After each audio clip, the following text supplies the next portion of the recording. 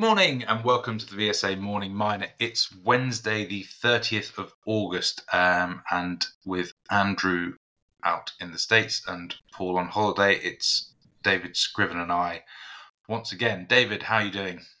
Very good, thanks. I hope you are likewise. I think today is going to be a story of stocks making big moves down and big moves up. So we'll start off with Eramet, who's probably down somewhere in the region of 19% after the French miners has ceased operations in Gabon due to a reported coup. And they operate the Moendana manganese project. Your thoughts on that, Ollie? Very hot off the press. I think it's only on the BBC website an hour ago, but the incumbent president, I believe, won a further term in the elections, which has upset the military, who have risen up, perhaps with encouragement after the recent coup in Niger. Obviously, Eramet's a significant manganese producer, so that may have a positive impact on the price, albeit a negative impact on Eramet's stock. So, a couple of names that might benefit from this. Jupiter Mines is producing manganese in South Africa. They're listed on the ASX and have paid a nice dividend for the last few years, but because they're in South Africa, are heavily discounted and quite cheap. But an increase in the price might benefit them. Also, Gianni Metals in Botswana, which is a pre-production manganese play on the TSX. Very good. Thanks for those insights on that, and that's obviously something everybody will be keeping a keen eye on. Moving on to other news, Anglo American announced the value of rough diamond sales for the seventh sales cycle of 23, and the value was 370 million, versus what I think was the cycle 7 in 2022 of 638. So your thoughts on that? It's quite a significant decrease. Obviously, these are the provisional numbers, and Anglo will adjust them to final results in the coming week. So they're down 10% on the last cycle, but as you mentioned, that's 42% lower year on year. Since February, diamond prices have been pulling back quite sharply. As demand has weakened amid weakening global economic conditions. So the reports that in June prices were about 20% below those February highs. But given that decline, there's also some indication that actual volumes were lower, and we obviously can't compare to what extent the product mix was like for like based on the information we've seen today. If you compare it to last year's seventh site,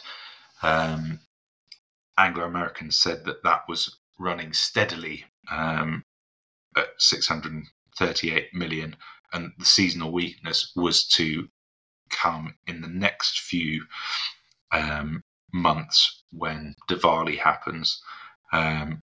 So perhaps last year was also unseasonably strong,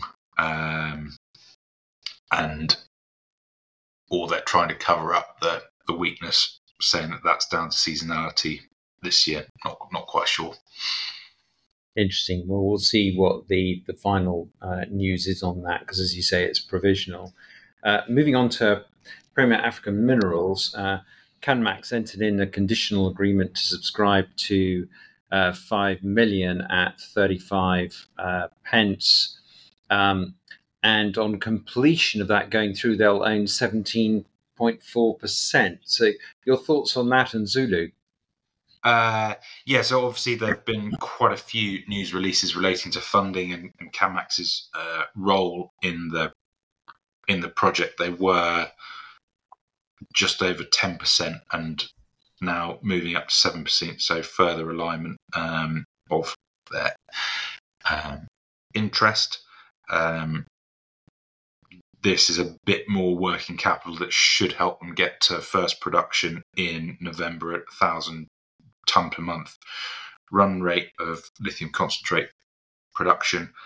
Obviously, given the delays that have happened already and the inflationary environment we're in, it's not hugely surprising that the company wants to absolutely minimise any risk of further disruption.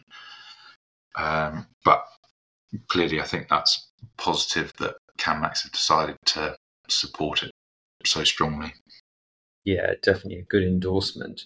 And then, as I mentioned at the intro, with stock prices moving dramatically, E3 Lithium opens Alberta's first DLE plant. Now, the stock price over the last little while has shot up from 2.6 to a high of $4. Goldman thinks it's a game-changing technology. And your thoughts, sir?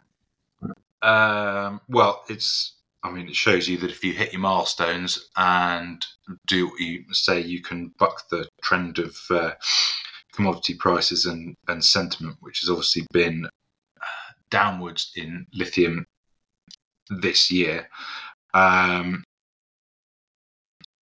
They'll obviously be trying to demonstrate that they can produce good quality lithium consistently from this pilot plant, and rightly or wrongly, this will be seen as a read-through for other emerging DLE projects. Obviously, you've got to be a little bit careful because different styles of different sub-technologies for DLE can be relevant for different projects. So it's not necessarily, if it doesn't go right, it's not necessarily going to be indicative that it's an issue for other DLE projects. But I think investors will read through the success through the results rather to the wider industry, as DLE is still an uncommercialized technology by and large. And yes, absolutely, game-changing potential if it can be successfully commercialised. Very interesting. So I think we ought to perhaps wrap things up, unless you'd like to add any further comments. Well, there's just one rumour circulating on Twitter this morning, which is rather interesting. That, and I think picked up by The Australian, is that Glencore, with backing from Sagex Capital, are looking to buy out Alita Resources from administration. Alita was a spodumene producer up until 2019, when it went into administration on the back of falling spodumene prices, and it has been in the hands of the administrators since. But there is a potential deal to acquire the debt, restructure it, and relist it, driven by Glencore. So want to keep an eye on in the coming weeks. Great. Thanks very much. Thanks, David. This podcast has been produced and edited by VSA Capital. It is intended for information purposes and not as investment advice. The information is intended for recipients who understand the risks associated with equity investments in smaller companies. Please do your own research and do not rely on a single source when making an investment decision. VSA Capital may derive fees from this content and seeks to do business with the companies mentioned.